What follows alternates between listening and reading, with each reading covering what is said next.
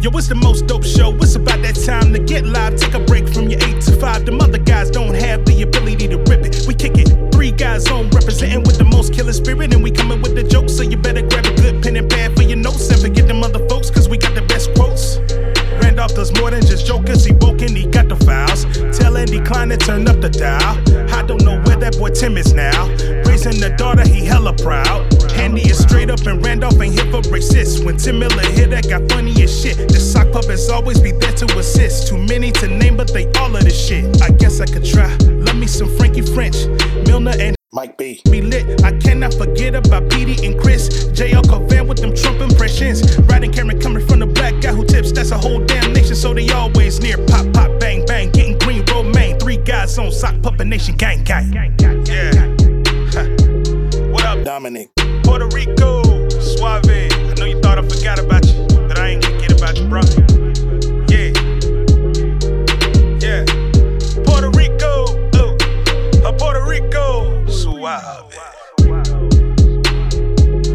It's only a few, like, it's minutes away. I'm walking to it. I'm still inside. So yeah. I just don't want to have to give up my phone. Not like I'm going to tape it or anything, but putting I just it into a bag. You know, they're putting phones in put bags. it on Yonder. Somebody got a clip of him, video clip of him in Boston. I know, which is going to make them even more vigilant.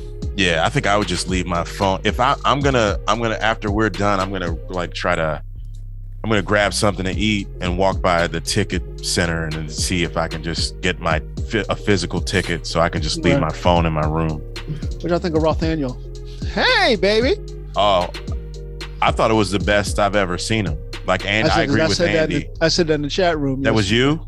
Yeah, in the thread. That's the best I've seen him. And Andy said, like, it was still a lot of energy, like, because he was sitting down. It was still... It was more energetic than he normally has been. We're talking about Gerard Carmichael's special, Rothaniel. Yeah. I thought it was because he's free, because he came out, like... Yeah, well, it could be. It's a combination of a lot of things. Like, it's a very intimate venue. Yeah. And he's sitting down and the crowd's right on top. There's no distance. His first special was at the Comedy Store, which is, a small, intimate venue. Right. So he's done that before. But his first special, he was also 5-6 years into comedy, maybe 5 years. Yeah. Had notes. I mean, at one point he pulled out notes and all that. And this one, it seemed more like, I don't know. The first, it's almost like a tale of two halves because the second half got more. Exactly. Yeah. Yeah. I think I agree with JL, although not for the reasons that JL is saying it. I think we have to think of another word for what spoken word performers are doing that's not comedy. That's not all the way comedy. Yeah. I don't know what the word is. We may not even need it, but I think I kind of agree with JL. But again, not for the reasons JL. I don't know what did JL, did he just see? Because I told JL. He's texted about it.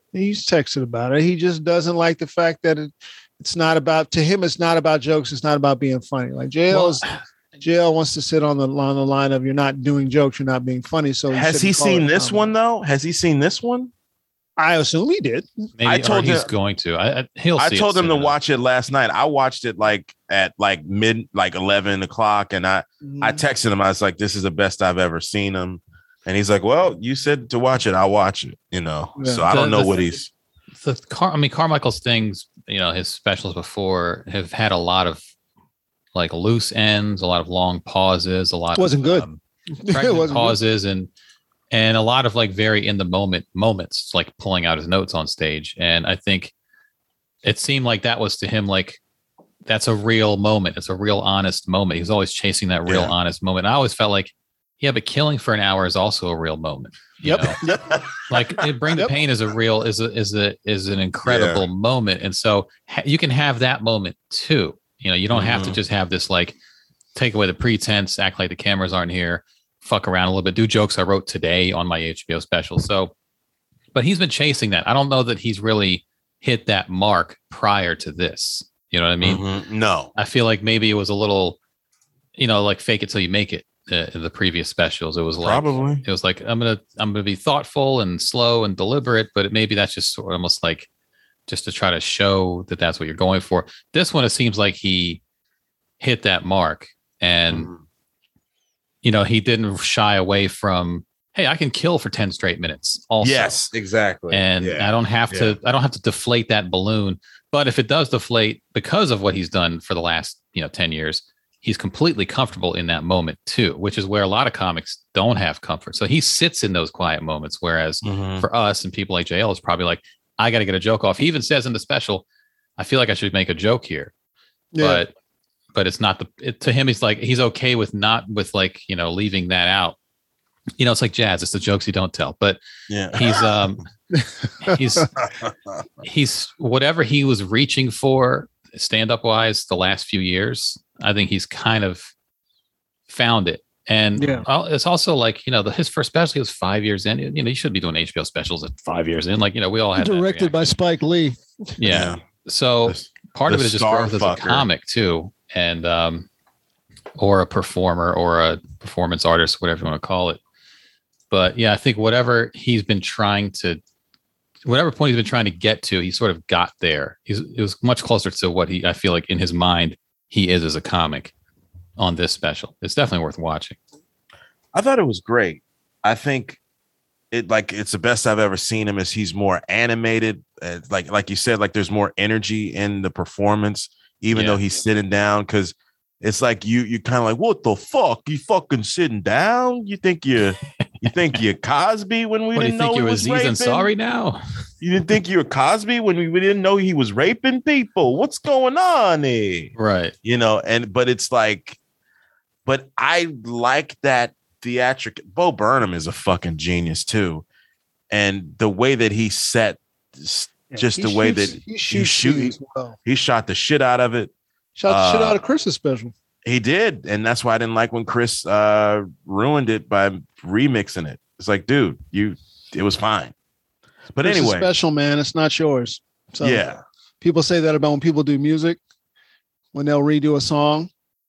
Well, I don't think redo that song. I don't like when you did a song like that. I'm like, it's not your song. This song. I didn't, and I can choose to say that I like it or didn't.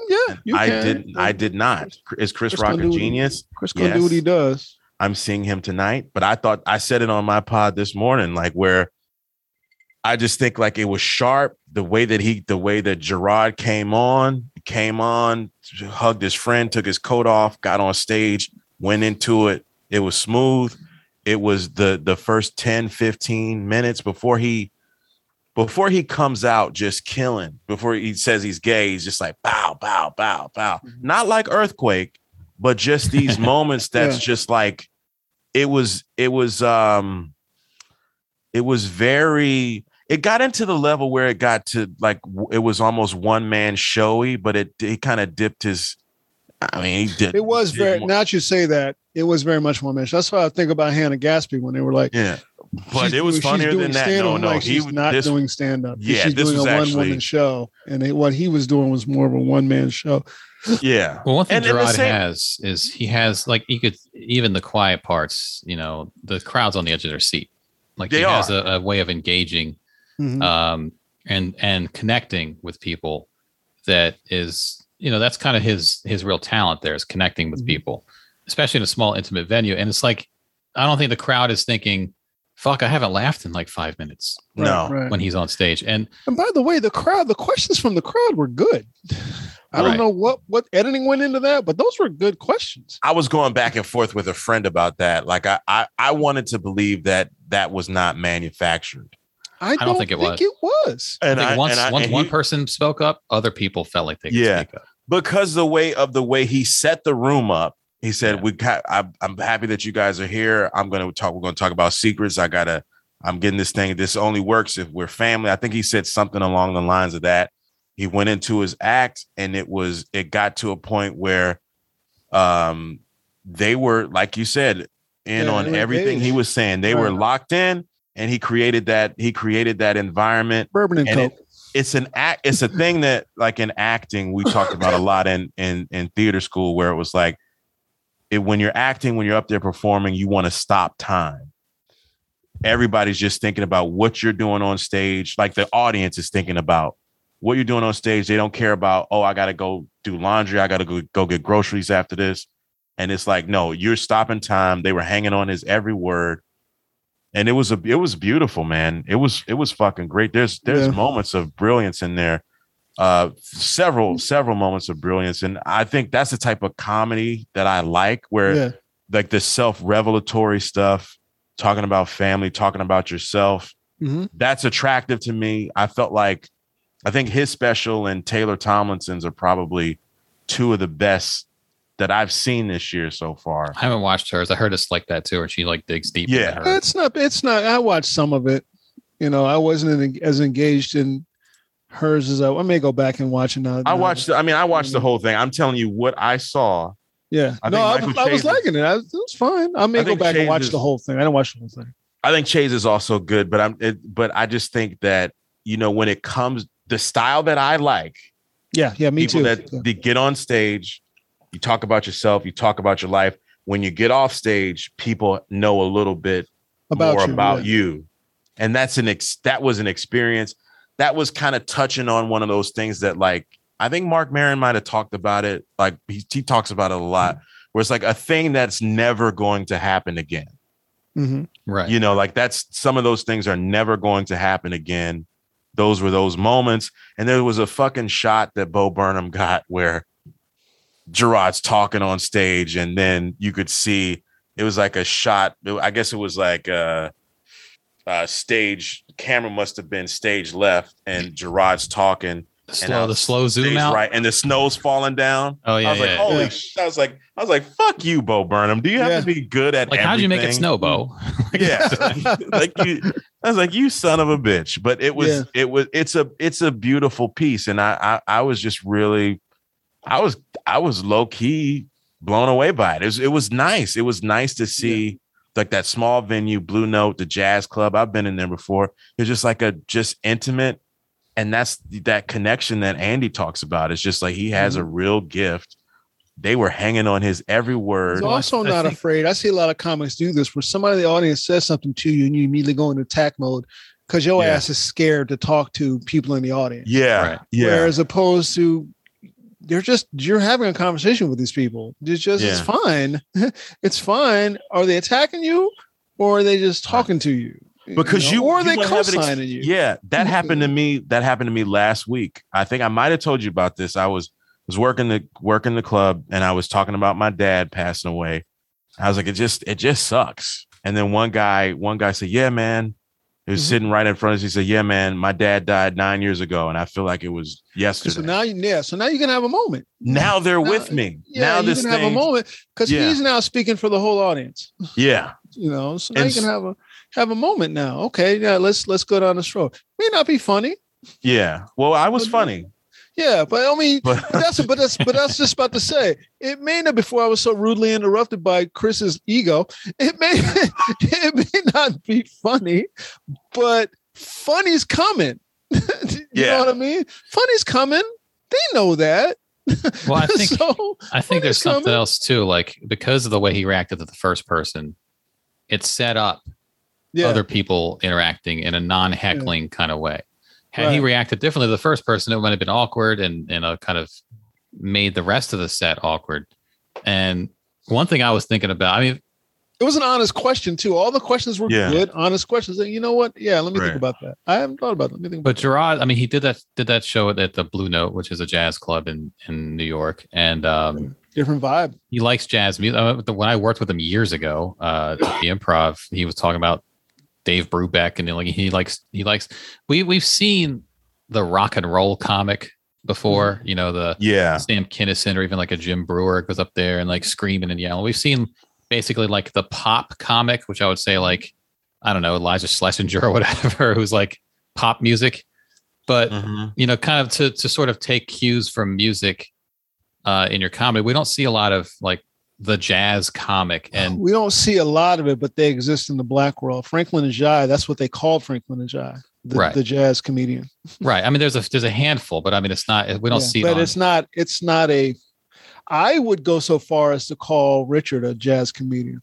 But my point is that's not something. Yeah, but I see where you're going. It's not something you see first of all in general that much, but also you don't see it it's not something that's a big theater kind of thing either. Right. It's an intimate, small club kind of thing, the way jazz is. And so Gerard's pacing, his sensibilities are more that. And since you don't see it that often, it's a very unique special to see. We've seen the special where the guy walks out into a theater and they're like screaming and yelling. And we've been seeing the special where it goes further than that. There's like fucking pyro going off, like a Dane Cook or Jim Brewer kind of thing. We've seen that. Kevin Hart. Yeah. We've seen, Kevin Hart. We've seen the football stadium comedy show, and we've seen the rock and roll comedy show, basically a lot. It's interesting how Kevin wants to be the larger than life comic, and Gerard just wants to do the work. I wonder if Chris wants to be the larger than life comic. He's done the big theater, but I'm wondering if that's just because I want to reach as many fans as I possibly can, because Chris is very comfortable in a small room. Well, and also those guys, anyone who's in New York gets plenty of sets in small rooms. Chris Rock goes to small rooms all the time. So it's not like he's missing that. It's just when it comes time to film the special, he has an idea of what a special is. With Gerard Carmichael, I mean, he's not at that level anyway. So, but he's never really sought out the theater kind of vibe in his stand-up. And also, if you look at his someone posted this clip last night as kind of like an ironic thing. He had a clip some years back where he said, I will definitely cheat on my wife. And of course, him coming out as gay is like, oh, I guess not, So, but he had a lot of bits that were like, to me, they were like simple contrarianism. It was just like, everybody likes this. I actually don't like that. Or everybody doesn't like this. I actually think that's cool, And I always thought it was like, it seemed thoughtful, to an audience, but I'm like, that's just zigging where people zag, But he might have like this thing of like going against inherently in him as an artist. And so when it comes time to film a special, it's like, okay, let's do one where everybody in the audience is wearing a suit, like you did the last one that Bo Burnham directed. Let's do one at the Blue Note. Like it doesn't have to be, it can be something different. He's always looking for kind of the against the grain angle, but he's not doing it in a very like loud in your face rock and roll kind of way. It's just, I'm going to find a different path. I'm actively looking for a different path. So that's what the special is. I mean, there's been a few other ones. Wasn't Lil Rel did one in a high school gym. Yeah. He was working it out. He was working it out at the City Winery. Cause one of my buddies was telling me about the special that he's working on something. And it was at the City Winery, like the venue, all the venues of New York you could work out in. He's working out at the City Winery. Yeah. But I think in general, the City Winery and the people I was on the show with were pissing me the fuck off. Well, he had to your point, Andy. Fucking comedians, man. I can't stand their asses. Oh shit! I'm sorry, that's just me going. Let that's Randolph Ego talking. Yeah, that's Randall's. That's the larceny talking. What were you said? Go back to what you were saying, Andy. Going against the grain, contrarianism, jazz. Yeah, you were talking about Little Rel special, like Little also, Rel, like yeah. There's these moments that I told Randolph about this. I don't know if I probably said it on a pod, one or somebody's show, but like where you have these transcendent moments. I think Little Rel's funny, talented guy. He beat me out for a part fucking last year or whatever. That's cool. It's cool though. It's cool. It's cool. It's fucking cool, bro. Whatever. Just give it to him. Why'd you make me audition? And you know what? I'm happy for him, actually. Yeah, I'm fucking happy for him, bro. But his special, which I liked, but he had this moment when he's talking about his uncle passing away, like this stretch that was just like this thing that blew me away, where he was just talking about he became the pastor, and it was funny. It's a good bit, yeah. But it was just like this moment. I was like tearing up, and you're crying, and you're singing, but you're here now. Yeah, and I was in this vulnerable place. Now. It was just like it was a maybe an amalgam of a lot of things, but I credit that him creating that moment.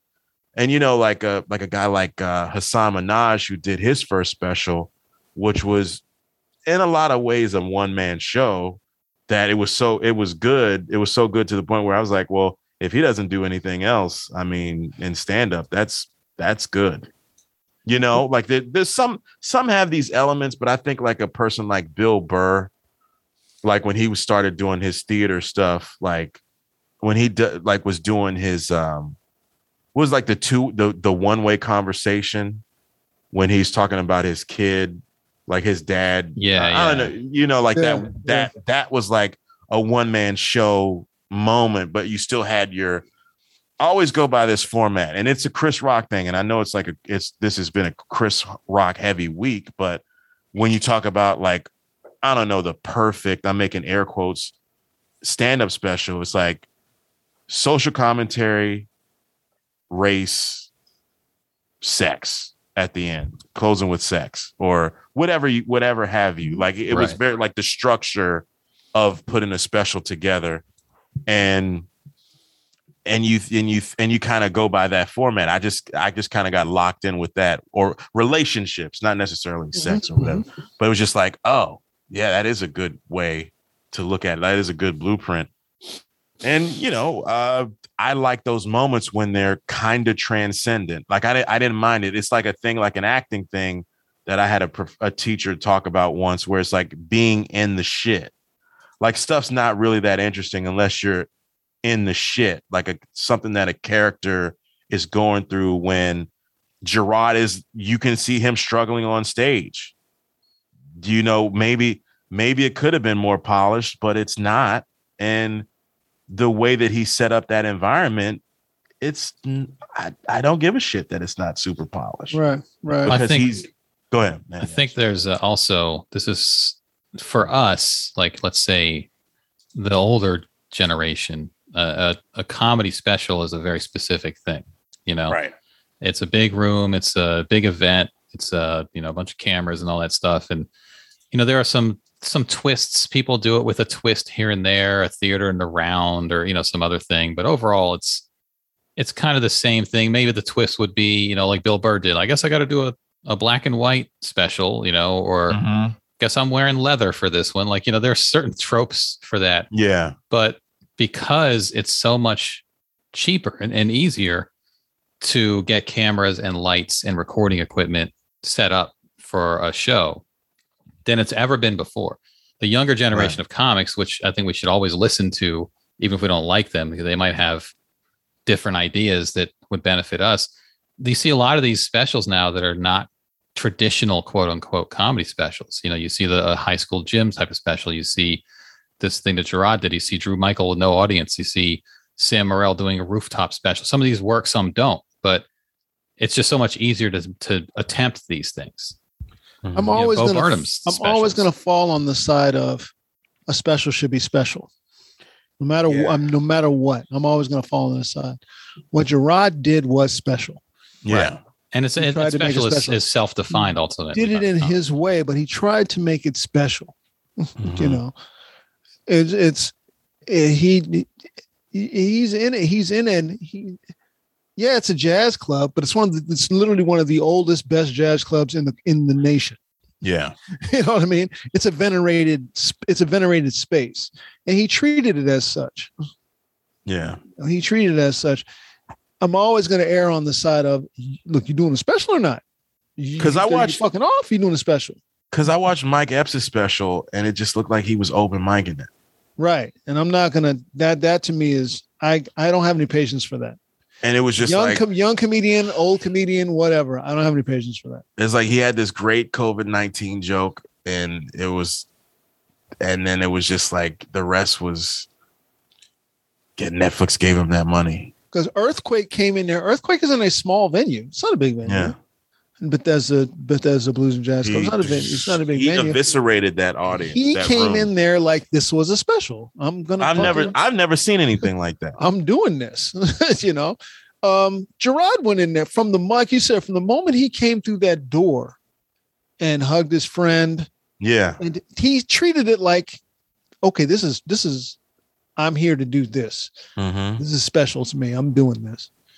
I'm here to talk about some realness, and this is real to me. As long as you're doing that, I'm fine. But when you're out there just kind of experimenting around with bullshit and stuff like that because you want to break the model of what stand-up truly is, fuck out of here, man. For me, it's like I don't mind pushing what the model is, because you'll find things that you wouldn't have found before that work, that maybe people would have thought didn't work before. So the only way to do it is the attempt, and I appreciate the attempts.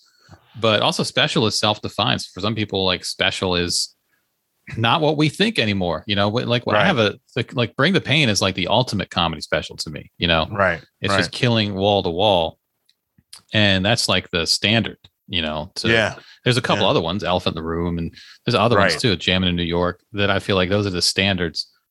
And you should always be trying to meet that standard. But then when someone else says, well, why are we even going for that standard when there's this other area that can also be special that I personally would not have necessarily thought of, you know? Mm-hmm. And so that's where it's like the younger generation who can just set up cameras, and we can all do it, but it's so much easier to set up nice 4K cameras, so much cheaper than it used to be, and lighting and sound, and, you know, film something. A lot of people film shit. I've known, we see it on social media. Like, I'm filming my hour, and then it never comes out. You know? Mm-hmm. So a lot of people make their attempts to do something special or different, and it doesn't work, and they decide not to put it out.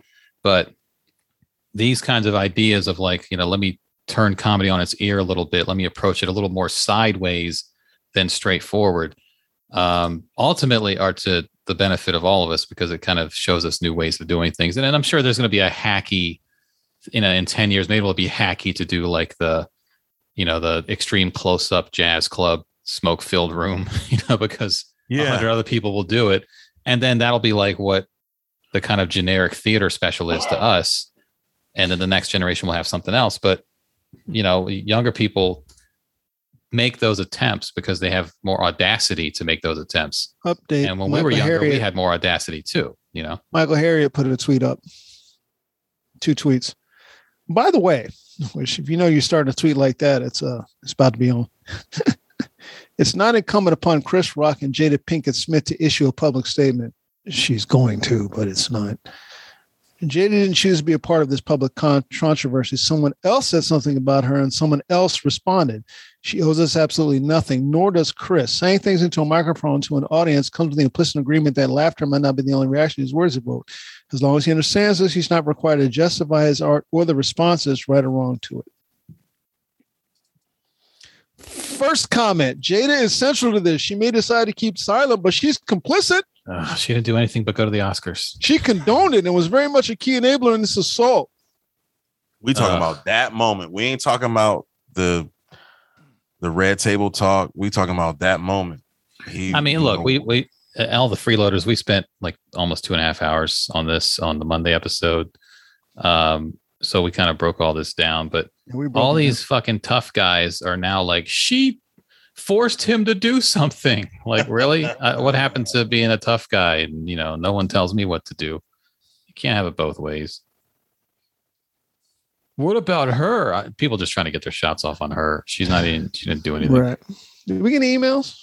We actually got a few. We got, there was one email I missed last week. So I'll get to that one real quick. From Brandon, comptroller to take over majority black town of Mason ahead of Ford investments in West Tennessee. I remember seeing that story.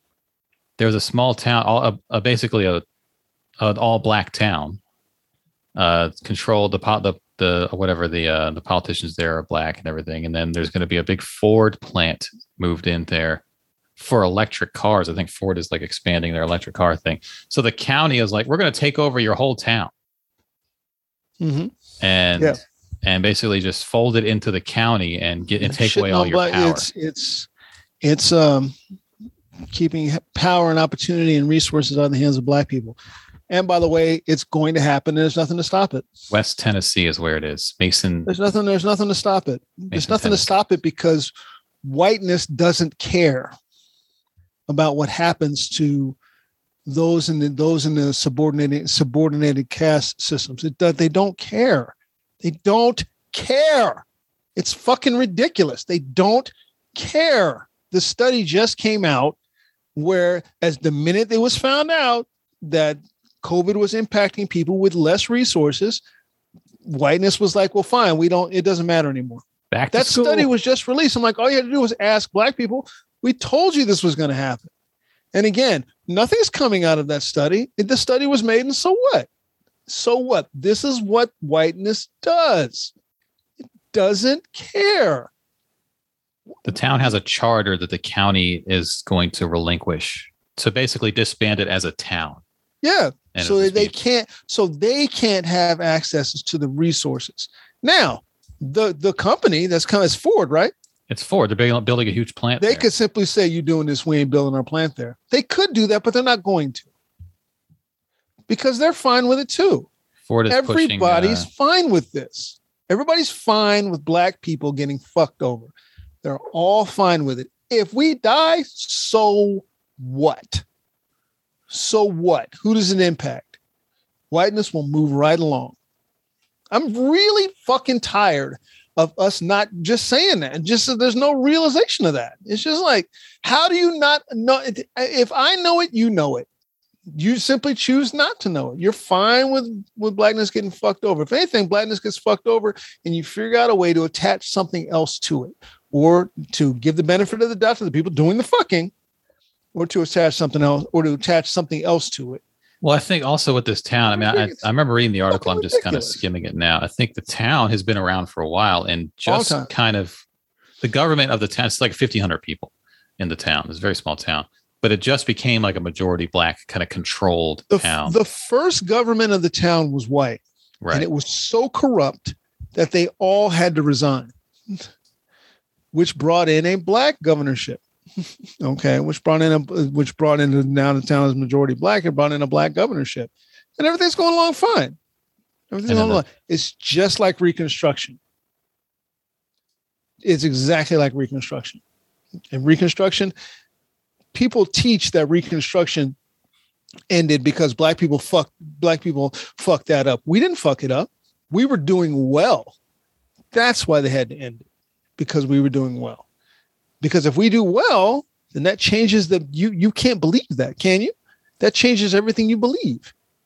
Everything that's taught about us still in the year of our Lord 2022, which is why you can't have histories being taught, correct histories being taught, because that changes what we've been saying about you. And the reason why we say that about you is to keep our, one, to alleviate the shame of what we did, and two, to keep our place in the power structure intact. As if you're going to lose any fucking thing. As if you're going to lose any fucking thing. Did you see the thing that they put up? Michael Harriot wrote about black coaches. That coaches not hiring black coaches themselves. Yeah, he's like, you put it on the NFL, right? And it is the coach, it is the owners. But where are the black head coaches who are bringing up, with the white coaches bringing up black people? There aren't any. They're not either. You know who was doing it? Bruce Arians. He mentioned also Tony Bruce Dungy. Arians. Look at his staff, all black. More than half of the black head coaches come from the Tony Dungy coaching. Come from one man. Come from one man. Now Bruce Arians, he promoted Todd Bowles. Okay, that's what's supposed to happen. He's the one who brought this up. It's white coaches. It's not just white owners. It's the white power structure. I used to have a boss. I used to work for a racist in Texas when I was at Southwest Research Institute. He told me point blank, if black people start becoming head, because we were just talking about coaches, then white players will never play anymore. So? Yeah, that's... But wait a minute. What did you say? Did you say so? Wait a second. I was like, but there's all these white head coaches and black players play. Well, you've been telling me that the best player plays in the position, right? That's what you've been telling me. Right. But so he's saying that white coaches will play black players in their lineups, but black coaches would not put white players in their lineups? Right. As Dominique Foxworth was saying, do you know why there's white cornerbacks? If you see a white cornerback in the NFL, you can pretty much guarantee yourself that the person who took the chance on that white cornerback was black. It was a black. Nobody white takes a chance on a white cornerback because other white people don't think you can do it. They get pushed out of that position from a young age. There's been not by black people. Like I'm saying in general, like when you're like in this, if you're 7th, 8th grade, 9th grade, whatever, like when you're like a kid playing football, they push white kids into certain positions and black kids into certain positions. And so there's not white cornerbacks, but it's not like you're letting a 14-year-old become a cornerback either who's white. You're saying, oh, you go play this other position. You go do that. That's what white kids do, Right. or just don't play football, play lacrosse. Right. We got a comment, a few comments on Patreon. Raphael left a comment. Thanks a lot, all of you, for the conversation about extrovert, introvert, adrenaline, etc. That's a conversation that I did not realize that I needed. Mighty helpful, and I appreciate it. One of the Nigerian students to be successfully evacuated from Ukraine died last week. His father was on BBC Africa and said that his son never recovered from the trauma of seeing Russian military attacks on the town where he was schooling in. The young man's death didn't go viral as those who have been promoting pro-Putin propaganda wouldn't want to admit that there are black and brown people in a terrible state from Russia's invasion. Add to that, price of commodities such as bread are skyrocketing in Egypt, Sudan, Kenya, and slowly shooting up around the rest of Africa, barely out of the recession, thanks to COVID-19. We also have quite a few Ukrainians and Russians at the southern border, yet there are people, including members of Congress, who keep saying that it's not our business. As for Ginny Thomas, #sister-in-law podcast made a great point about how Chief Justice Roberts is fucking up. There's no official system to hold the judges accountable except they police themselves in the Supreme Court. Clarence Thomas should have been recusing himself from cases as far back as the Bush versus Gore. Ginny Thomas has always been active, a board member amongst many in the various parties, bringing suits to the SCOTUS that her husband keeps ruling on. From George W. stripping of voting rights and now insurrection, there's no longer about we are not our spouses. Clarence Thomas is clearly not fit to preside over the same case in which his wife is a party. It's just not right. Look at his dissent. In this case, the man is a problem. And he linked an article to one of Clarence Thomas's dissents. And Chris Hayes did a real deep dive on Ginny Thomas, I think last night. She was in a cult in the 80s. Yeah. And then she came out of the cult. And then she turned to another cult. Right. She seems to be susceptible to this, cultish kind of thinking. And yeah, she's been, in the trenches of all these conservative movements for a long, long time. While they've said publicly, we agree with each other. We believe everything the other one believes about themselves. We got a message from Rob. We actually got a couple messages from Rob. I don't know if you all feel like this Chris Rock thing has been talked to death by the time you do your show this week. But after listening to all these takes, I remember the thing that Chris brought up a couple years ago. He has not mentioned it in his apologies or response, but I still remember it may be relevant as he seemed genuinely surprised his words had that impact. He talked about his difficulty with social cues, and he mentioned it in several interviews and on The View. I re-Googled and saw the article if you're interested. We touched on this on Monday's episode, but Chris Rock said he's been living with a learning disability that he never knew he had. Yeah.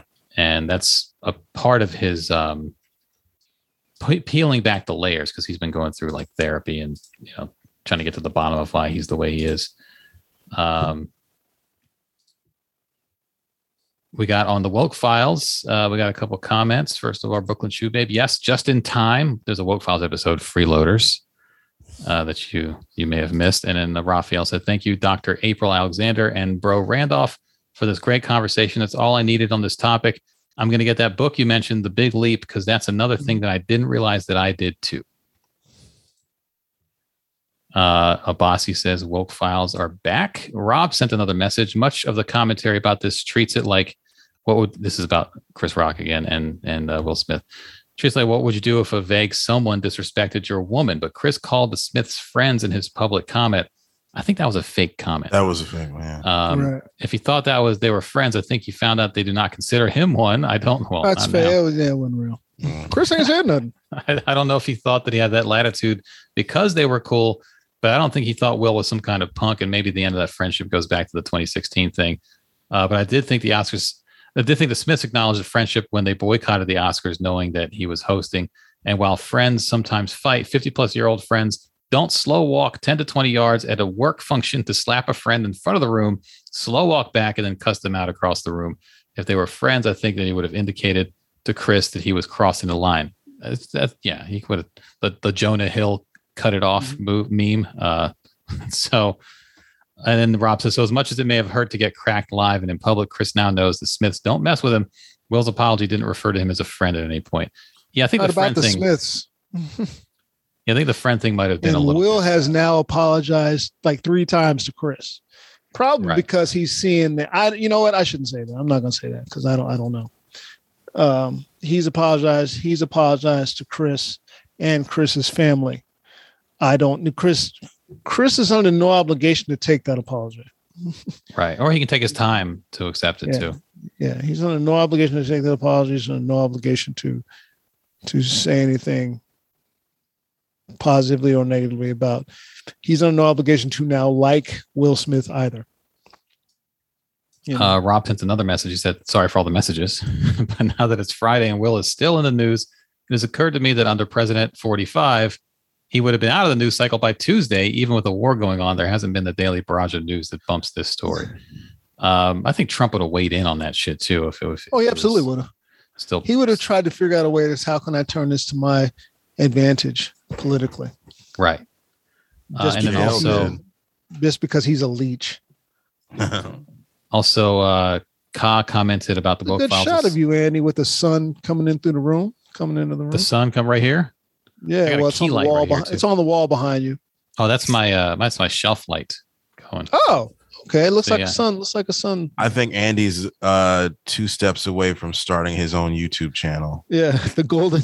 Dominique called it the golden hour. You know what I have too? I bought one of these lights that I sometimes I haven't done it in a while. I put it like on the floor behind my guitars that lights up red, and it casts some red on the wall behind the guitars. I'm like, that's pretty cool. I'm gonna do that, but I'm like, I don't feel like plugging that shit in every day. So I got a setup going. Ka said the golden hour. Woke Files. This was too short. It felt like 15 minutes. We don't hear enough of Dr. April's perspective. And then you're gonna hear her talk about the manosphere next. Ka also said, speaking of something we talked about last Thursday, I am 5'9". Should Asians be graded on a curve? You're talking about Short King Spring taking place in you better, I don't know. I mean, if you're 5'9", I think since it's Short King Spring, you better lean into the shortness. And then once it becomes tall guy fall, you're back to being of average height. I'm pretty sure it was LaToya who said you got to be at least taller than the titties. So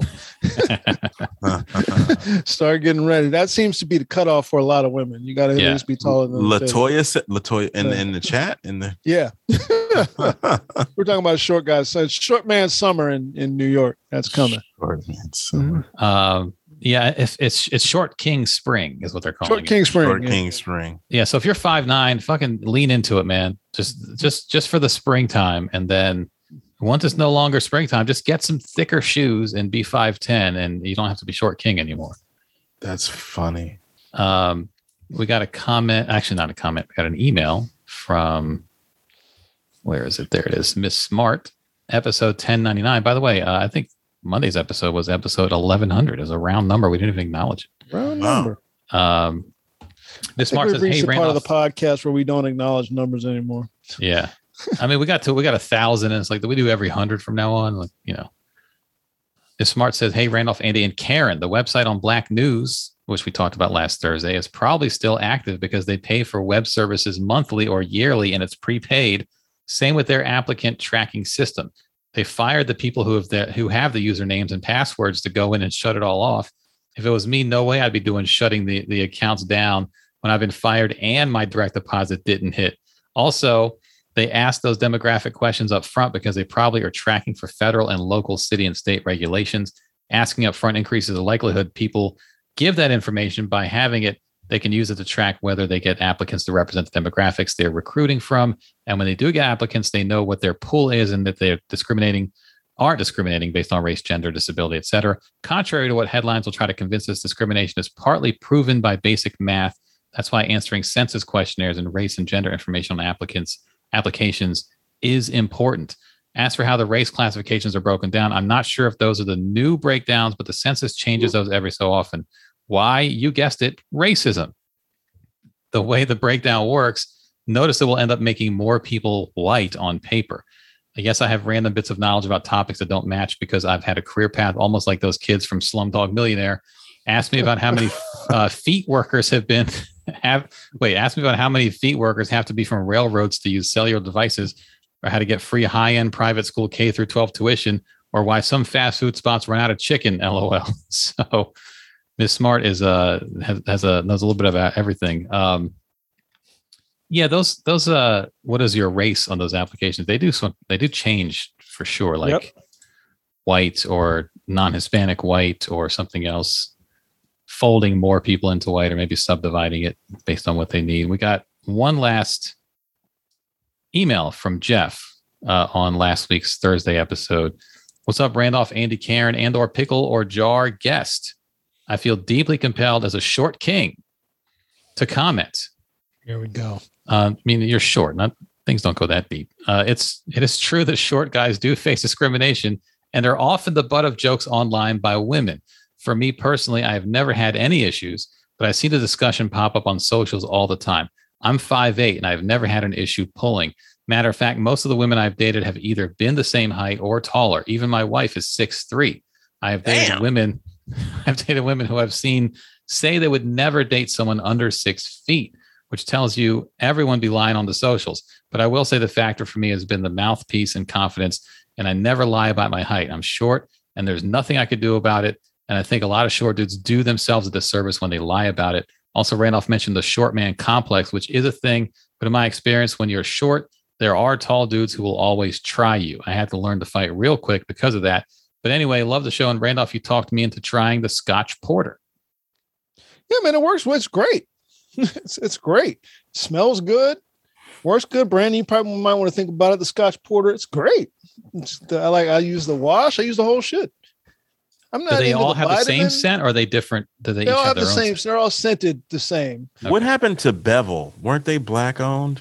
I don't know. I never fucked with Bevel. You know who I wouldn't mind DL saying Randolph about to be an IG model. You know who I wouldn't mind joining is the Silver Foxes. I can't do that. Brandon could do it because Brandon got that silver beard. I can't do it yet. I have specks of it, and look up the Silver Foxes on Instagram. Look at that. They even got, like I said last time, they got their Andy Klein. a little streak of silver. They got 2 Andy Kleins in the group. The Cat Daddy crew. Thank you. How much silver do you need? Like, is there a minimum requirement? Oh, they're grayed up. Okay. They're all gray. They're grayed up. Yeah, I think Emil just said in the chat, I'm 5'6". I never thought much about my height till I joined Twitter in 2007. We've talked about this. That is the one place dating where you can just openly the Silver Foxes. You just openly discriminate. You can just say, I don't like short dudes. Anyone below 5'9", get out of here. And a lot of women say that. They put that in their fucking bio. I think that women should just say, you got to be taller than my titties. Here's how tall I am. I think they should just say that. Here's how tall like a ride. Like you're treating a woman like she's a ride at Six Flags, bro. Only if they say, only if they're willing to say it about themselves. I mean, that's not unreasonable. No, I don't think it's an unreasonable thing. Just joking. Yeah. I mean, how tall are titties usually? They're not like 6 feet. You know? I mean, if titties are 6 feet, then that means she's like 6'6", right? 6'7". Yeah. So, I mean, you can be 5'3", 5'4", and still be titty height, you know, as tall as titties. Yeah. And that's all the comments for this week, by the way. We have 3 guys on a Gmail. If you want to send us a message that way, if you're on Patreon, just hit us up on comments on those posts, or you can send a message on Patreon. And sometimes people tweet at us. Someone did tweet at us. Did you guys see that? Was it Leonard Skinner or something doing the patriotic song or something like that? Did you guys see that? What was the song? I didn't necessarily watch the whole clip. Let me pull it up here. It's Leonard Skinner, the current day incarnation, which I don't know what they're all about now. How the fuck do you spell Skinner? Isn't it all weird spelling? SKYN LYNYRD SKY. Yeah, there's Y's all over the place. There's Y's everywhere in that. LYNYRD SKYNY. Our white correspondent in the chat room, Tanya, popped right into the chat with it. So let me see if I can pull up this video. They named the band after their gym teacher, I believe. Their gym teacher's name was Leonard Skinner. There's a couple. That way? Leonard was spelled that way? There's a couple clips of it And there's like a longer one and a shorter one. They got like 2 songs, like Sweet Home Alabama and Freebird. They got a couple more. Oh, and they're working for Leonard. They're working for DeSantis. Of course they are. They got Tuesday's Gone. They got That Smell. Ooh, that smell. That's racism. Ooh, that smell. I think that song's about smelling. It's about alcoholism, about smelling the alcohol on somebody or something. It's not about racism? Oh, okay. I don't think so. I don't think so. Now, they had a plane crash and some of the band members died and some of the other band members kept going. And there's clips of them performing in front of Confederate flags and all that stuff. I don't know what era is what, but this is like a 2-minute clip. And somewhere along the line, you're going to hear their song for Ron DeSantis. Everything to really actually go through it and play it. Oh, good. So that's exciting. Cool. It's a little different than what you've heard on the iPhone. So now I was asking them, do you like listening to it loud? Yeah, however you want. Okay. Yeah. Just push play? I believe so, sir. Okay. All right, here we go. All right. You want to hear it? Yeah. It's a little different. Can't wait. Sweet Florida by Johnny Van Zant and Donnie Van Zant.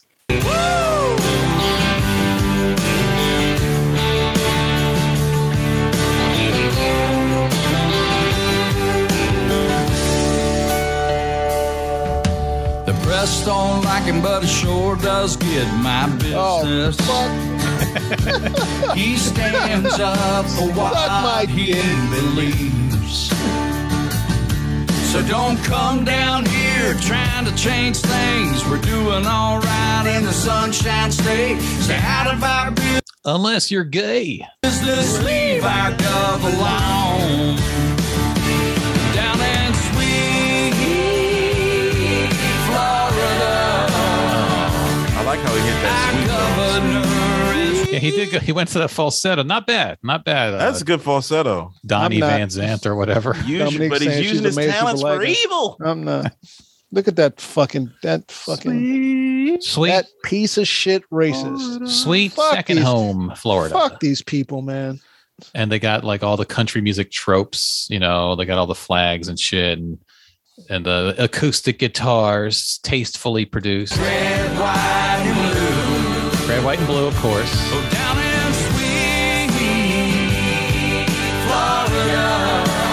But Sweet is He's shooting us straight. synonymous for gay in a lot of ways too. Yeah, I think That they're trying to could play be. off Sweet Home Alabama because that's I know. but it doesn't. Yeah, it doesn't quite. Sweet Florida. Sweet Florida. Got some sugar in the tank, Florida. Yeah, exactly. DeSantis is telling us the truth. We're on top. You can take it to the bank. He don't care what Brandon thinks. He doesn't care what Brandon thinks. See? See, it's Let's Go Brandon. JL had a great bit about that. Like He a great does. It's a comeback good at bit. that. Yeah. Yeah. Let's go. Brandon. Yeah, he's fighting for the right to keep our state free. Well, it's taking on the It is swamp free. and he's calling out Dr. Fauci. Oh my God. It's like they were like, oh shit. Oh, I was waiting for the Fauci. Oh He shit. said it, man. He went after these Leonard Skinner guys, man. This fucking rock and roll right here. He's the only one fighting for you and me. Oh. You and me. DeSantis signed their guitar. All right, I'm done with this. It's gonna end up on eBay for like $8. So yeah, that's This- down in Florida. I'm seeing this thing that Zelensky, America's new heartthrob, removed two Ukrainian generals after accusing them of being traitors. Ukraine presidents also pledged to punish all those betraying the country during the war. He announced Thursday he is sacking two Ukrainian military generals for allegedly being traitors. Those servicemen among senior officers who have not yet decided where their homeland is, who violate the military oath of allegiance to the Ukrainian people, as regards to the protection of our state, its freedom and independence will inevitably be deprived of senior military ranks. I would deprive you of your life. I'm going to be honest here. Wait, what? But what did they do? And it doesn't say specifically what they He didn't did. say what they did. They did something. He doesn't. Does Zelensky strike anybody here as somebody who just acts off the top of his head out of no reason at all? I mean, not really, but not knowing what they did, I don't know that they should be killed. He's trying to cut ties with anything having to do with Russia. Like he shut down 3 TV channels owned by a Russian oligarch because they're airing propaganda. So he's like, fuck that. Oh no, where are our favorite Russian-funded comedians? I guess they're not on anymore in Ukraine. Russia, they're saying they're pulling back, but they're regrouping their forces to try to come back. Right. That's all. It's getting ugly. I saw a BBC report. It's on YouTube with they were going through this town with all the dead bodies of civilians just out in the street. Like, it's getting ugly, you know. That's why these judges. Okay, so it's because of that. You're gonna betray us to Russia? Okay, all right. Well, yeah. What did it say? Betrayal, or they just weren't buying into the war? Like, that's a different thing than betrayal. Betrayal is like being a traitor. I don't think that he'd be going this far if they were. I can take dissenting views. I can't see if you want to have allegiance to Russia, because I'm sure there got to be at least some Ukrainians who have allegiance to Russia. Well, yeah. You know. So you just don't let them be in your army anymore. No, no, not at all. But after all that death and stuff, What do you guys? How do you feel about Psaki? I want to know what you guys feel. Like her, I think she's good at her job. I see Lauren Boebert put a tweet up. Their dumbass.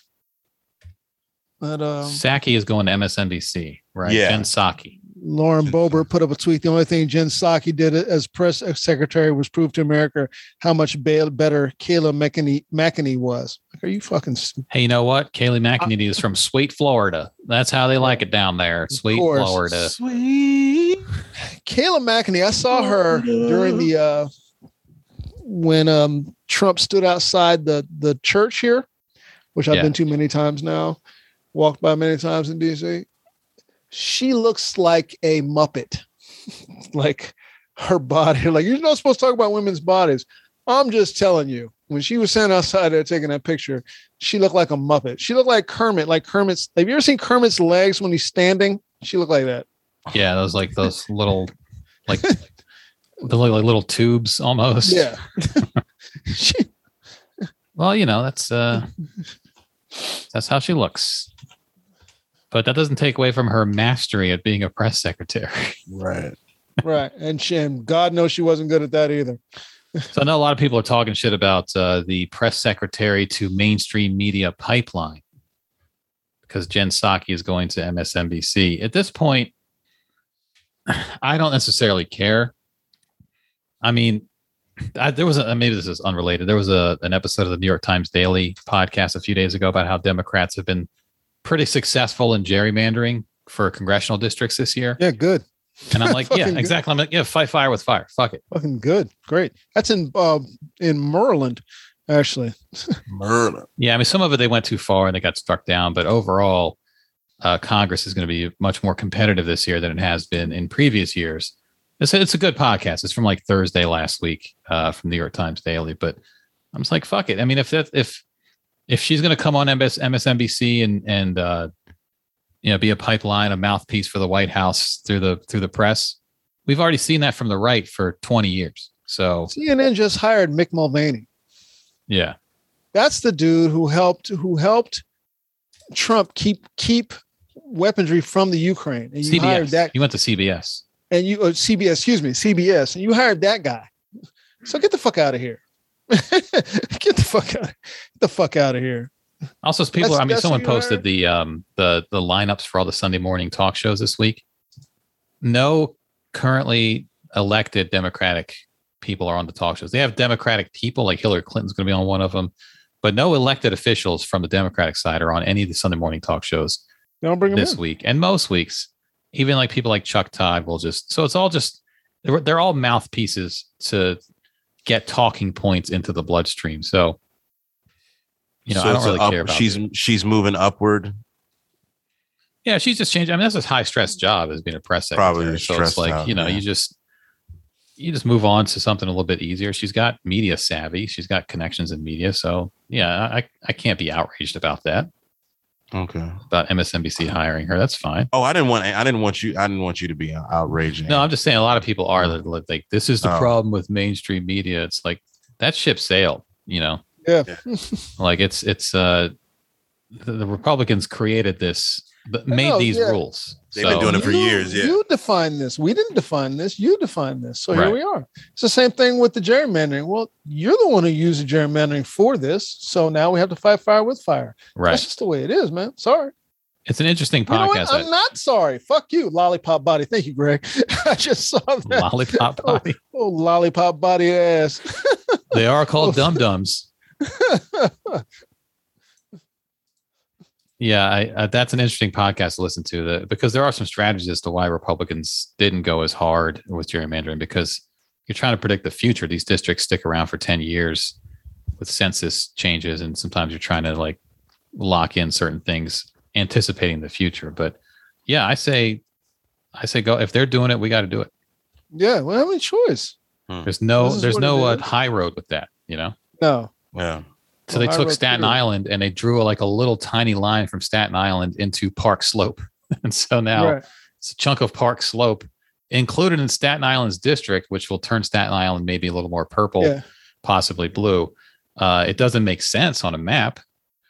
You got to get on a boat to go to Staten Island, but that's what they did, So, and there's other more subtle versions of that too that they've done. Across of Arizona, take one of them exits.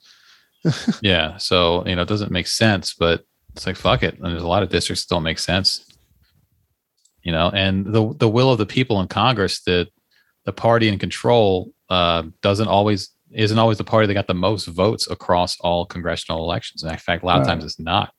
So if Congress is the most representative of the population, then it has to reflect that. And so, if they're going to play dirty, then fucking play dirty back. Who cares? Not I. Not I at all. I think I think she's really good at the job. She's quick. She's a good talker. Yeah. I got no problem with her. She doesn't. Who's going to spar with Ducey now? They'll bring a black woman in. That's the next thing. I'm like, bring a black woman in there and let her do it. Did you see that there was a guy, I forget what publication he's from, but he went to the White House and sat in one of those press briefings and asked a question about Chris Rock and Will Smith. Ooh, jackass.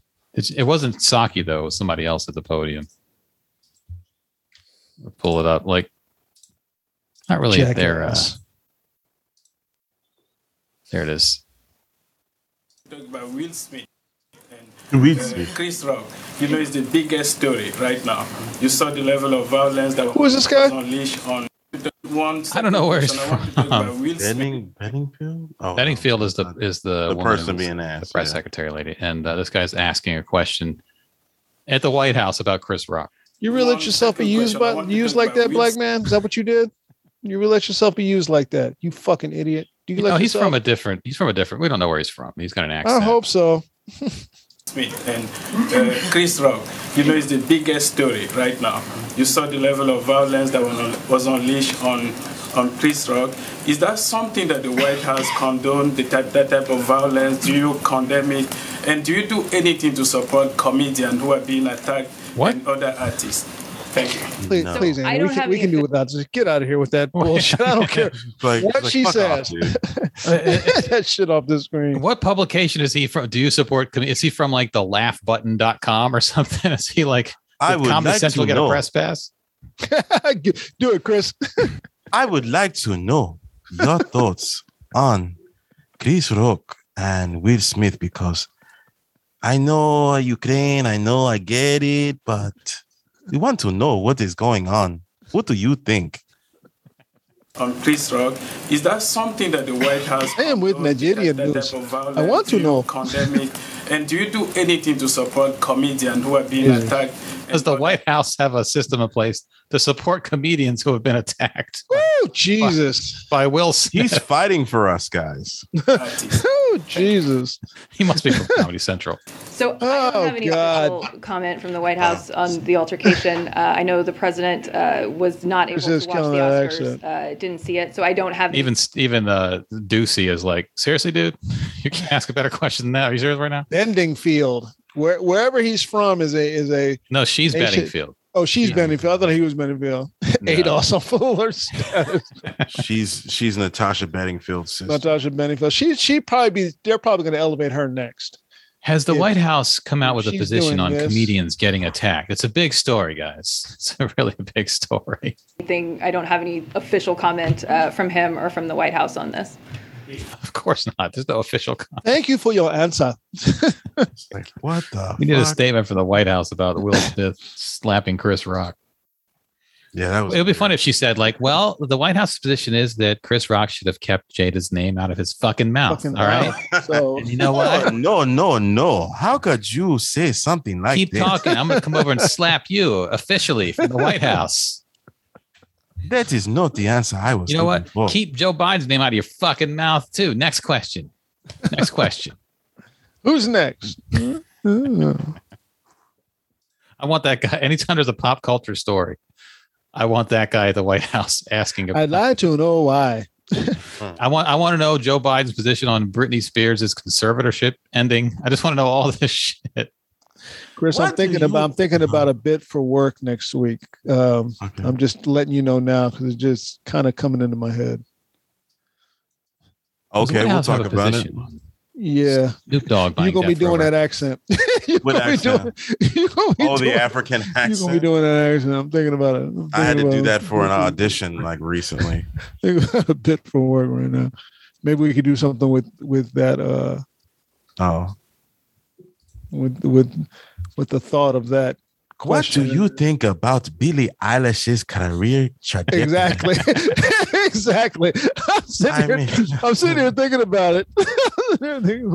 He's from Entertainment Tonight. He's at the White House. I had to keep it in the back of my mind for something if a story comes up that we can do. If she leaves her brother, will she have the same success? He's asking the White House's position on who had the best dress at the Oscars. Madison Cawthorn says that there are cocaine-filled or fueled orgies. Yeah, nothing about that statement surprised me. Right. And then also the funny thing to me is this is the one time when House leadership on the Republican side springs into action to actually shut up one of their crazy people. Madison Cawthorn says DC is orgy-filled, cocaine-fueled house of cards. He's also 26 years old. He's like the youngest congressman. Madison Cawthorn said his fellow lawmakers have invited him to take part in orgies in Washington and snorted lines of cocaine right in front of him. Cawthorn, a 26-year-old Republican from North Carolina, was asked in an interview last Thursday about whether the former Netflix series House of Cards, which chronicles a corrupt representative from South Carolina in D.C., played by Kevin Spacey, was fiction or more like a documentary. The only thing that's not accurate is that show is that you could never get a piece of legislation about education passed that quickly. The sexual perversion that goes on in Washington, I mean, being kind of a young guy in Washington where the average age is probably 60 or 70. You look at all these people, a lot of them that I've looked up through my life. I've always paid attention to politics. Then all of a sudden you get invited. We're going to have a sexual get together at one of our homes. You should come. What did they just ask me to come to? And then you realize they're asking you to come to an orgy. Now, I've lived around DC. Chris, you grew up around DC. Yeah. Have you ever heard of political orgy? I've never heard of. I mean, I've never. No. I mean, I was an intern in Annapolis in high school, and then I did a whole session my senior year of college for a semester, and it was pretty boring. Every now and then you get to go to a luncheon, but and that was a bit. I met Paris Glendening there, former governor, but he was governor around that time. A friend of mine in like 92, 93 interned for Senator Joe Biden. Oh, wow. I'm going to have to ask him, like, is there something you're not telling me about these coke-fueled eyes wide shut orgies? I'll tell you like this. The first time we lived here, This is when Amy was with Sephora. One of the guys that worked for her was a gay man. He was a party planner, and he used to put parties together, right? And they would be gay party, straight people say, but there'd be a lot of Republicans up in there getting buck wild. Mm-hmm. We've heard about that before. Living a down low gay life. So if you have that, then I don't think this is too far behind. So, but Madison Cawthorn is outraged. He's like, you watch him do a bump of cocaine right in front of you, and it's like, this is wild. Yeah, yeah. He's like, get down, do you? I'm into punching trees, not smoking them. I'm Madison Cawthorn. Right. So now that nobody wants to talk to him in the fucking caucus, he comes wheeling down the hall. Here he comes. Shh. Right. Hey, Maddie. On people. Hey, Maddie. They hear that little wheel squeaking down the hall. Oh, he's coming. You can hear him. He's coming. There he comes. Oh, shit. We can't have no fun. All these 70-year-old dudes coked up. Damn. If you look at him, you're like, well, of course. You look at all of them, you're like, well, of course. Look at these motherfuckers. Sex parties. Wow. Yeah, I'm shocked. Of course. They were asking him to hang out, right? What is his why is he in a wheelchair? He got into a car accident. Oh, okay. I don't think he's all the way paralyzed either. Handsome dude. He got into a car accident like when he was, I think, in his teens, like maybe late teens. He Democrat or Republican? Oh, he's a hardcore, like Marjorie Taylor Greene. Crazy Republican. Republican.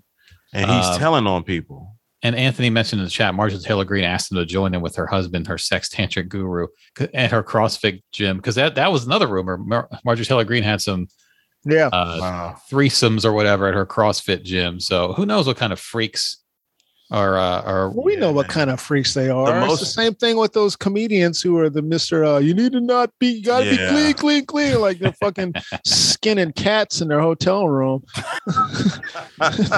He also claimed to have seen people he described as leading national anti-addiction efforts snort coke. Well, we knew that. Like, and that's just like the person who is anti-gay coming out later or being discovered to be gay later in life. That's almost like a stereotype. When I was a legislative intern in Annapolis, the exciting thing, the best thing we were looked forward to was going to Ram's Head in Annapolis, like getting lunch there. It was good. It was a good time. He took us, So now all the Republican leadership is like basically you got to go, buddy. Shut the fuck up, dude. Like, what are you doing? They'll need non-disclosure agreements. Yeah, he can't be. Brandon wants to know if Trump will make fun of this guy for being in a wheelchair the minute he got on his bad side. Yeah, the minute he got on his bad side, he would. I like my senators who can walk. He says some shit like that. Right. He says some shit like that. That'd be the kind of shit Trump would say. I like my senators who you don't have to help during orgies. They can do it themselves. What kind of orgy? I don't want to have somebody at an orgy that I have to help get into the bed. That kind of. Yeah. Cawthorn response to GOP backlash over orgy comments by blaming Democrats for his remarks. Right. Yeah, they made you say it. Of course. The devil made me do it. He's going to talk to Denzel next. The devil is what made them. At his highest point. At his highest point. I was talking to Denzel, and he told me that it was the devil. Was like, nope. Was it like Magic Johnson? Nope.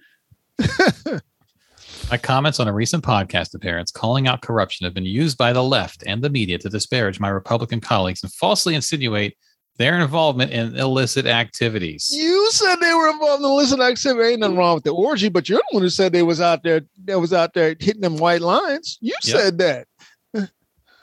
And he's used, as someone put out on Twitter, he's used the term key bump. Like only people who know what a key bump is use the term key bump. You don't know that term if you don't do it. He probably was partaking.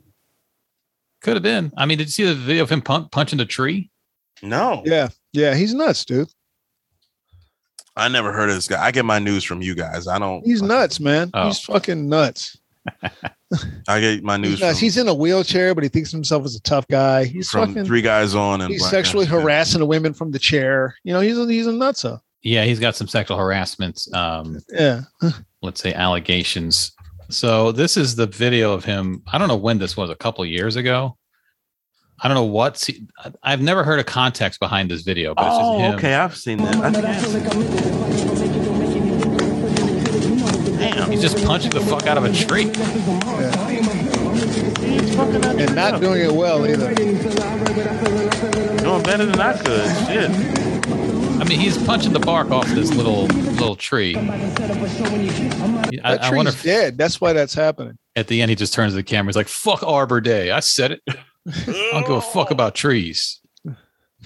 It just looks sad to me when I see this guy. It looks like he's really working out some issues. Some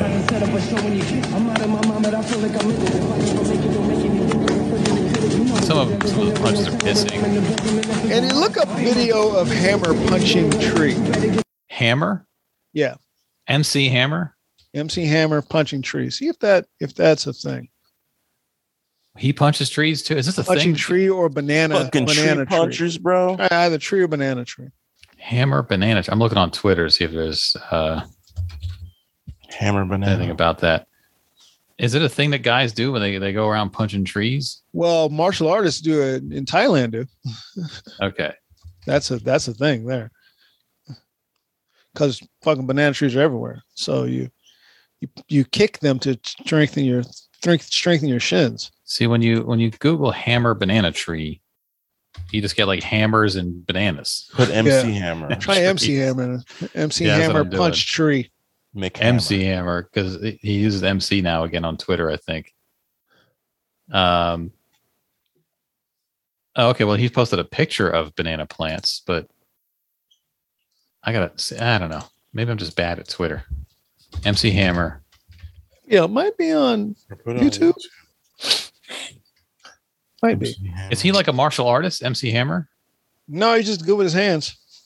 How's that it? He's just good with his hands. Just to beat up unsuspecting trees. A little bit. Hammer's not someone to be toyed with. People in hip hop have talked about that repeatedly. Like, Hammer's not someone you fuck around with. Right. MC Hammer punching a tree. I can't find anything about it. Like, tough guys in hip hop are like, whatever you think you want, you don't want it from Hammer. Yeah. There are videos on YouTube of guys punching trees. Yeah, it's depending on like I said, in Thailand, they punch and kick banana trees. It's a thing. So maybe that's what is that what it's strengthening. See, but first of all, he's got gloves on, and I'm like, it's a random video of a man punching. Oh, he's going at it. Oh my God! This is ridiculous. Yeah. Oh my God! Barehanded. Oh. He's beating the shit out of this tree. Yeah. Oh. Okay. Liu Kang versus tree. Fight. Oh, the tree's controller is unplugged. I don't know what he's doing. I've seen TIE fighters do it. It's training. Oh my God. I can see the training. I don't know what. He's not the only video. He knocked the tree came down. Yeah. There's more. There's another video. Yes, there is. Good God. So that's a banana tree. Jesus. My Wi-Fi is making this go slow.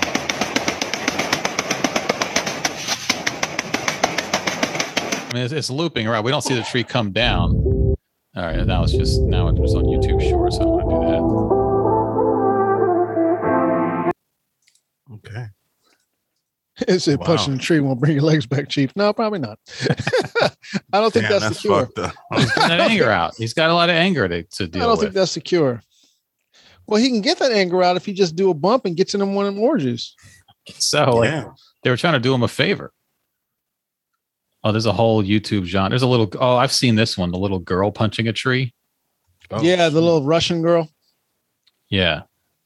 So this is a thing that people do. This is they just go out into the woods. Well, I wouldn't say people. Find a dead tree. There's like, you know what? Let's beat the fuck out of this dead tree. Here's a little girl. She's not even hitting it yet. Making no sound effects. What the hell's going on? Oh, there she goes. Oh, haymakers. Shit. Yeah, here come the haymakers. Oh, this poor tree. Finish it.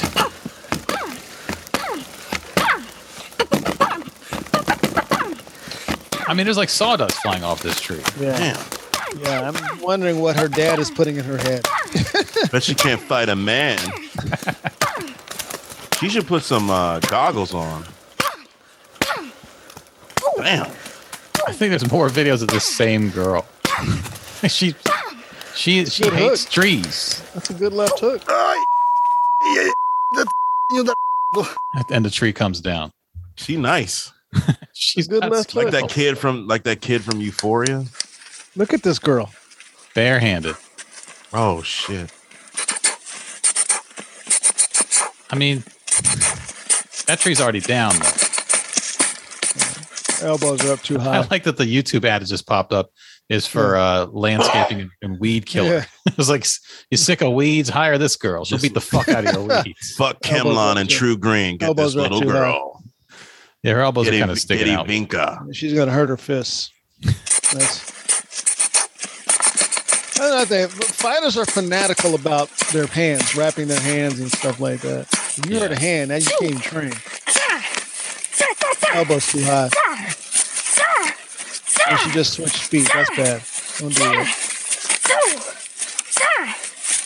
Yeah, I feel like she's gotten worse because that first video was She's old. 14 now. Feet are too wide. Doesn't have any balance. Well, she never has to dodge a tree. Yeah, sick of weeds called True Green or this girl.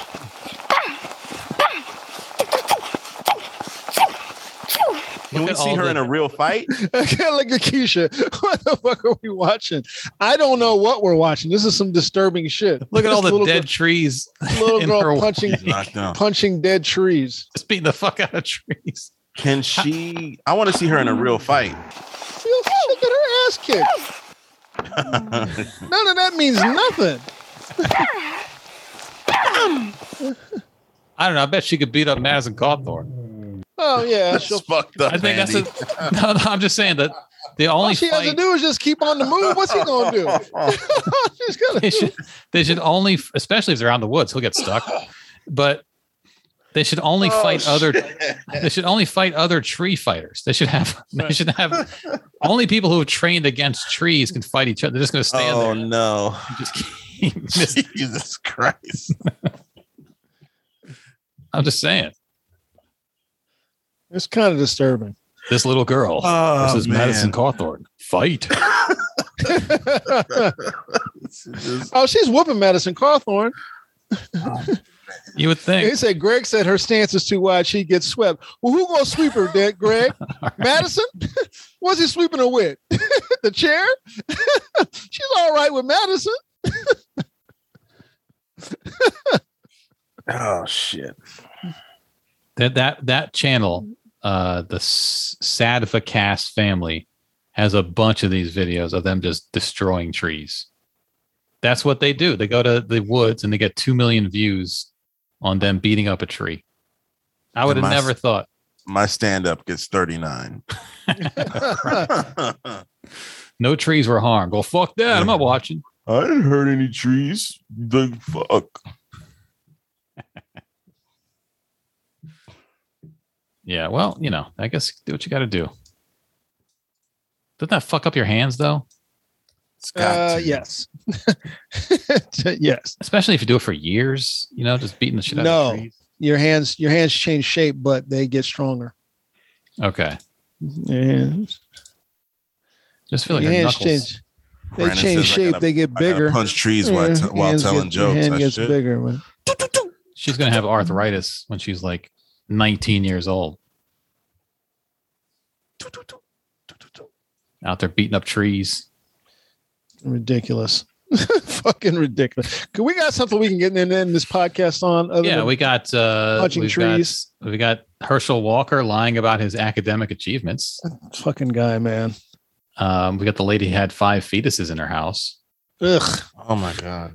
That's just sick. They weren't from her abortions. She stole them from an abortion clinic. Oh, that's then in that case. That makes it all better. She's part of like one of those pro-life groups that go ahead and tell it, Andy. Go ahead and tell it. They go into abortion clinics. This story popped Friday, I think. We were at work. Yeah, and they go into abortion clinics and they take things. 5 fetuses discovered in a house where anti-abortion activist was staying. Yeah. This is in D.C., by the way. It's in D.C. I think this is her in the video, sitting on the curb outside of her house. Here's a song about a brawny paper towel. Thank you, Brawny. You got a bunch of Brawny. You got a bunch of fetuses in your house? Get Brawny. You need Brawny. Take them to sweet Florida. They don't care. Saw here first on WUSA 9. Bizarre and chilling. Our crew was there yesterday as D.C. police collected 5 fetuses from inside the home of an anti-abortion rights activist. Her name, Lauren Handy. This was in the Capitol Hill neighborhood of Southeast along 6th Street. Our Casey Nolan has been following new developments in this story. And Casey, there is more to this than just an investigation into why those fetuses were in that home. Yeah, that's right, Adam. 2 separate investigations, we're told, now happening at the same time. D.C. police want to know... Is that where Reese normally stands? Yeah. Just in the same spot. All right. That's it. Yeah. Where these fetuses came from and how they got here. And then there are federal charges for alleged crimes at an abortion clinic. For as disturbing as it may sound, this, for now police say, is evidence only of an unsolved mystery. Wednesday, acting on a tip, D.C. police raided this Capitol Hill apartment and found what the medical examiner confirms are the remains of 5 fetuses. What we're seeing now is those fetuses were aborted in accordance with D.C. law. So we are not investigating this incident along those lines. Doesn't speak anything criminal in nature right now about that, except for how they got into this house. And so we'll continue to look at that. At the same time, for a different case, the FBI is investigating the woman who lives here, where the fetuses were found. When Lauren Handy came home to find police had just raided her apartment, she had just been indicted in federal court. Handy, a self-described anti-abortion... Wait a minute. She just came back from court getting indicted. She shows up. They're taking her fetus stash out of her apartment. her stash of fetus. And she's like, don't find the one behind the fridge. Ah, shit, they found that one. Oh, shit. Damn it. I got to hide my fetus. They found the fetus hiding place.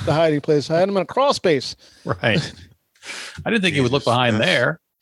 And so they used that opportunity to go get her, look in her. They knew she was in court. They were like, oh, this is perfect. We're just going to go and take the fetuses that we found on a tip because someone else saw the fetuses and notified law enforcement. I mean, she showed them to people. She probably did. She's showing these to people. Like, you want to see something I got? Look at Brandon's face. Look at Brandon's face in the Zoom. Let me show you something. She had an Instagram for each fetus. Pulling them shits out at parties. They'll be like elves on a shelf. They're just all over the house. She moves them around from day to day. But she's just sitting here. Like, wouldn't they put her in? That's the weird thing to me. Wouldn't they like do something like let's put her in cuffs or put her in the back of a police car when they're raiding her house for? The thing I could say is if you were taking these to bury them, some sort of religious rite. Okay, all right, I guess they wouldn't be in your house though, would they? Wouldn't you have already taken care of it? Yeah, like just because she had they were in coolers. She had them in like coolers in her house, and she was just keeping them there. Progressive is one of 9 What's on the cooler to let you know that charges. That one with the A's on it. That one's don't mess with that one. That one with the circle line through it. Don't use that one. Yeah, that one's got the sodas in it. Conspiracy and obstructing patients and providers at a health services facility. Abortion is the most painful type of murder. The feds say this live stream is evidence that Handy was leading the group when they chained themselves to the chairs and blocked the entrance. Oh yeah, she's part of this group. See how they went into an abortion clinic, chained themselves up, and like basically occupied it.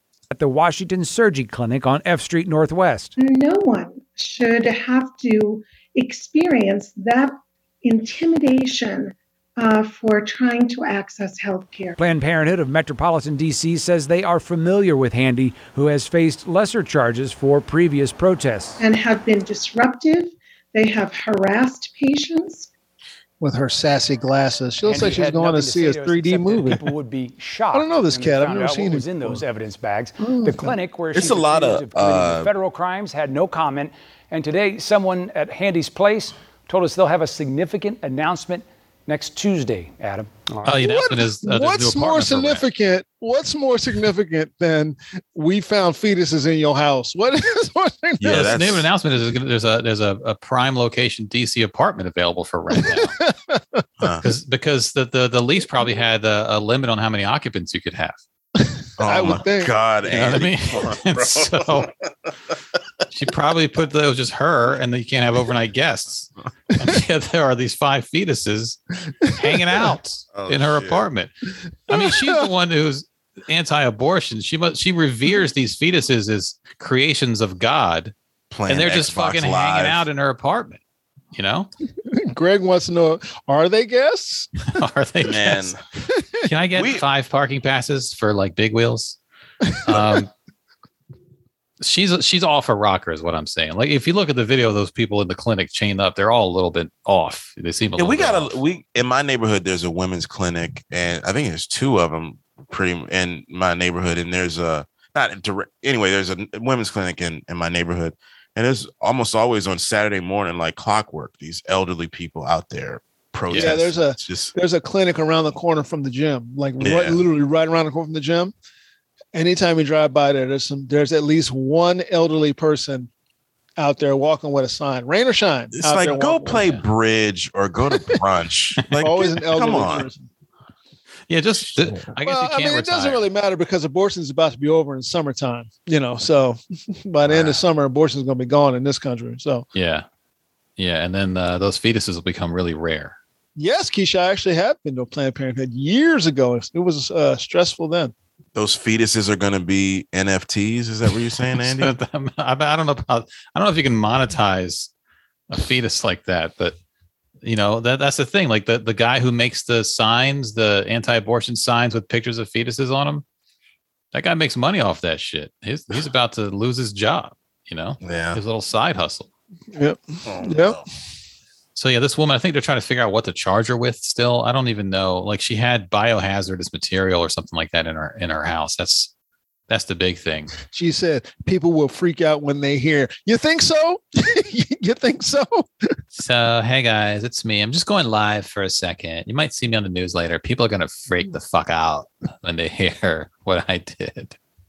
She expected the raid to happen sooner or later. She also declined to say what was in the cooler, saying only that people would freak out when they heard. Yeah. Okay. I'll let the news tell you what's in those coolers.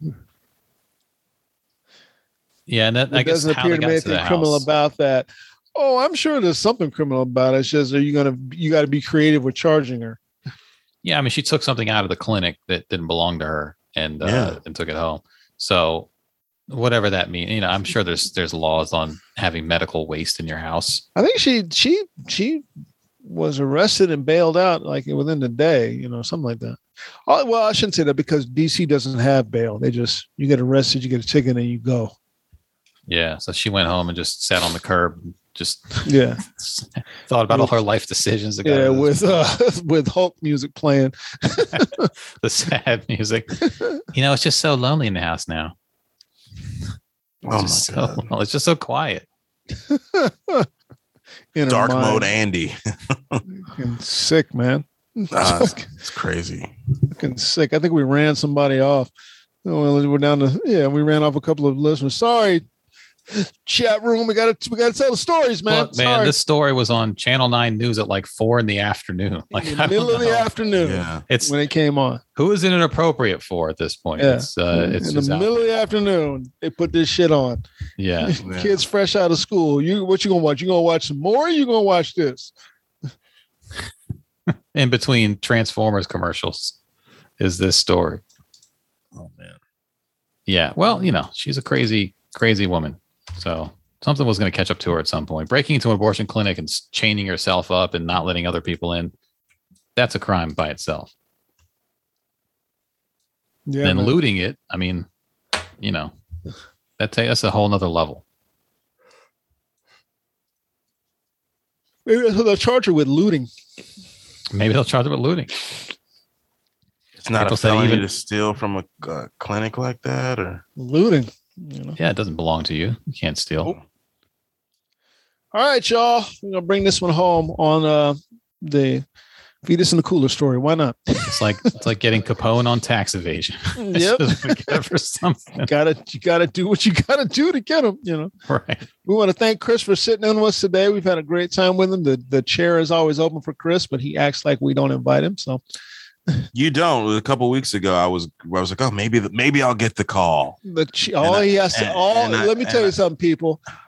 Chris doesn't even have to call us. Chris just has to pop into the Zoom and he's on. That's where we're at with Chris. So anything you hear about Chris is Chris thinking that shit. That ain't us. Chris is also a patron who doesn't want to ruin his podcast listening by being on the podcast, which I understand. That makes sense. Right. So I get that. We all get that. But don't let Chris sit here and sad sack y'all. So last weekend I just played Horizon Forbidden West like a nerd. Bro, I'm about to go play Halo for the first time. I just downloaded Halo onto the Xbox. Okay. They have a new package for it out because the show that just came on. Cool. The original Halo. I've never played Halo. I don't know if it's the original. I've never played it either. I've never played Halo, so I don't know if it's the original. I just know they got a new package in conjunction with the show that's on right now. The Halo. I'm a Sony guy, so I wouldn't know about that, bro. Yeah. So I'm going to. Yeah, I downloaded it last night. I fiddled with it a little bit. Went to bed, and then I'm gonna go play with it today, and I'm gonna play bass a little bit. Cool. Yeah. So Chris, enjoy your show. Yeah, I'm going to see Chris rock. Yep. Everybody else, y'all all be safe. Love y'all. Love seeing y'all's faces. Love talking with y'all, hear from y'all as always. Carrie, you be safe out there. New tire, he's rolling. Andy, you got anything for the people? I got nothing for the people whatsoever. Dominic did resurrect the mind of Dom. He put up an episode the other night. I saw that. He told me, he's like, "Yeah, listen to it." I haven't listened to it yet. I'll probably listen when I walk the dog today. But he was like, "You want to come back on anytime?" So I was like, "I'll get to it," But he did bring it back. I don't know if he's doing weekly or every twice a week. I don't know if he has a plan yet, but there is a new episode of that out there. And Dom is another one who the door is open for him to come on. 3 guys on anytime, but he'll pop in and sit in the chat for 5 minutes and then disappear again. So he's trying to raise a daughter. I get it, but yeah, that's out there. Yeah, but I don't have anything myself. I'll probably get back out doing shows sometime later this month. It's looking like I've just got a lot of shit taking up my time. That's all. Yeah. All right, y'all. So we will see y'all Saturday next week. As always, we appreciate y'all, and y'all look out for the next podcast on Monday. Thanks so much, except for you fucking freeloaders. You look out for us on Thursday. Fucking freeloaders. All right, thanks. Appreciate y'all. We are out. I'm Randolph Terrence. I'm Andy Klein. And I'm Chris Lamberth. And we have 3 guys on. And we are out.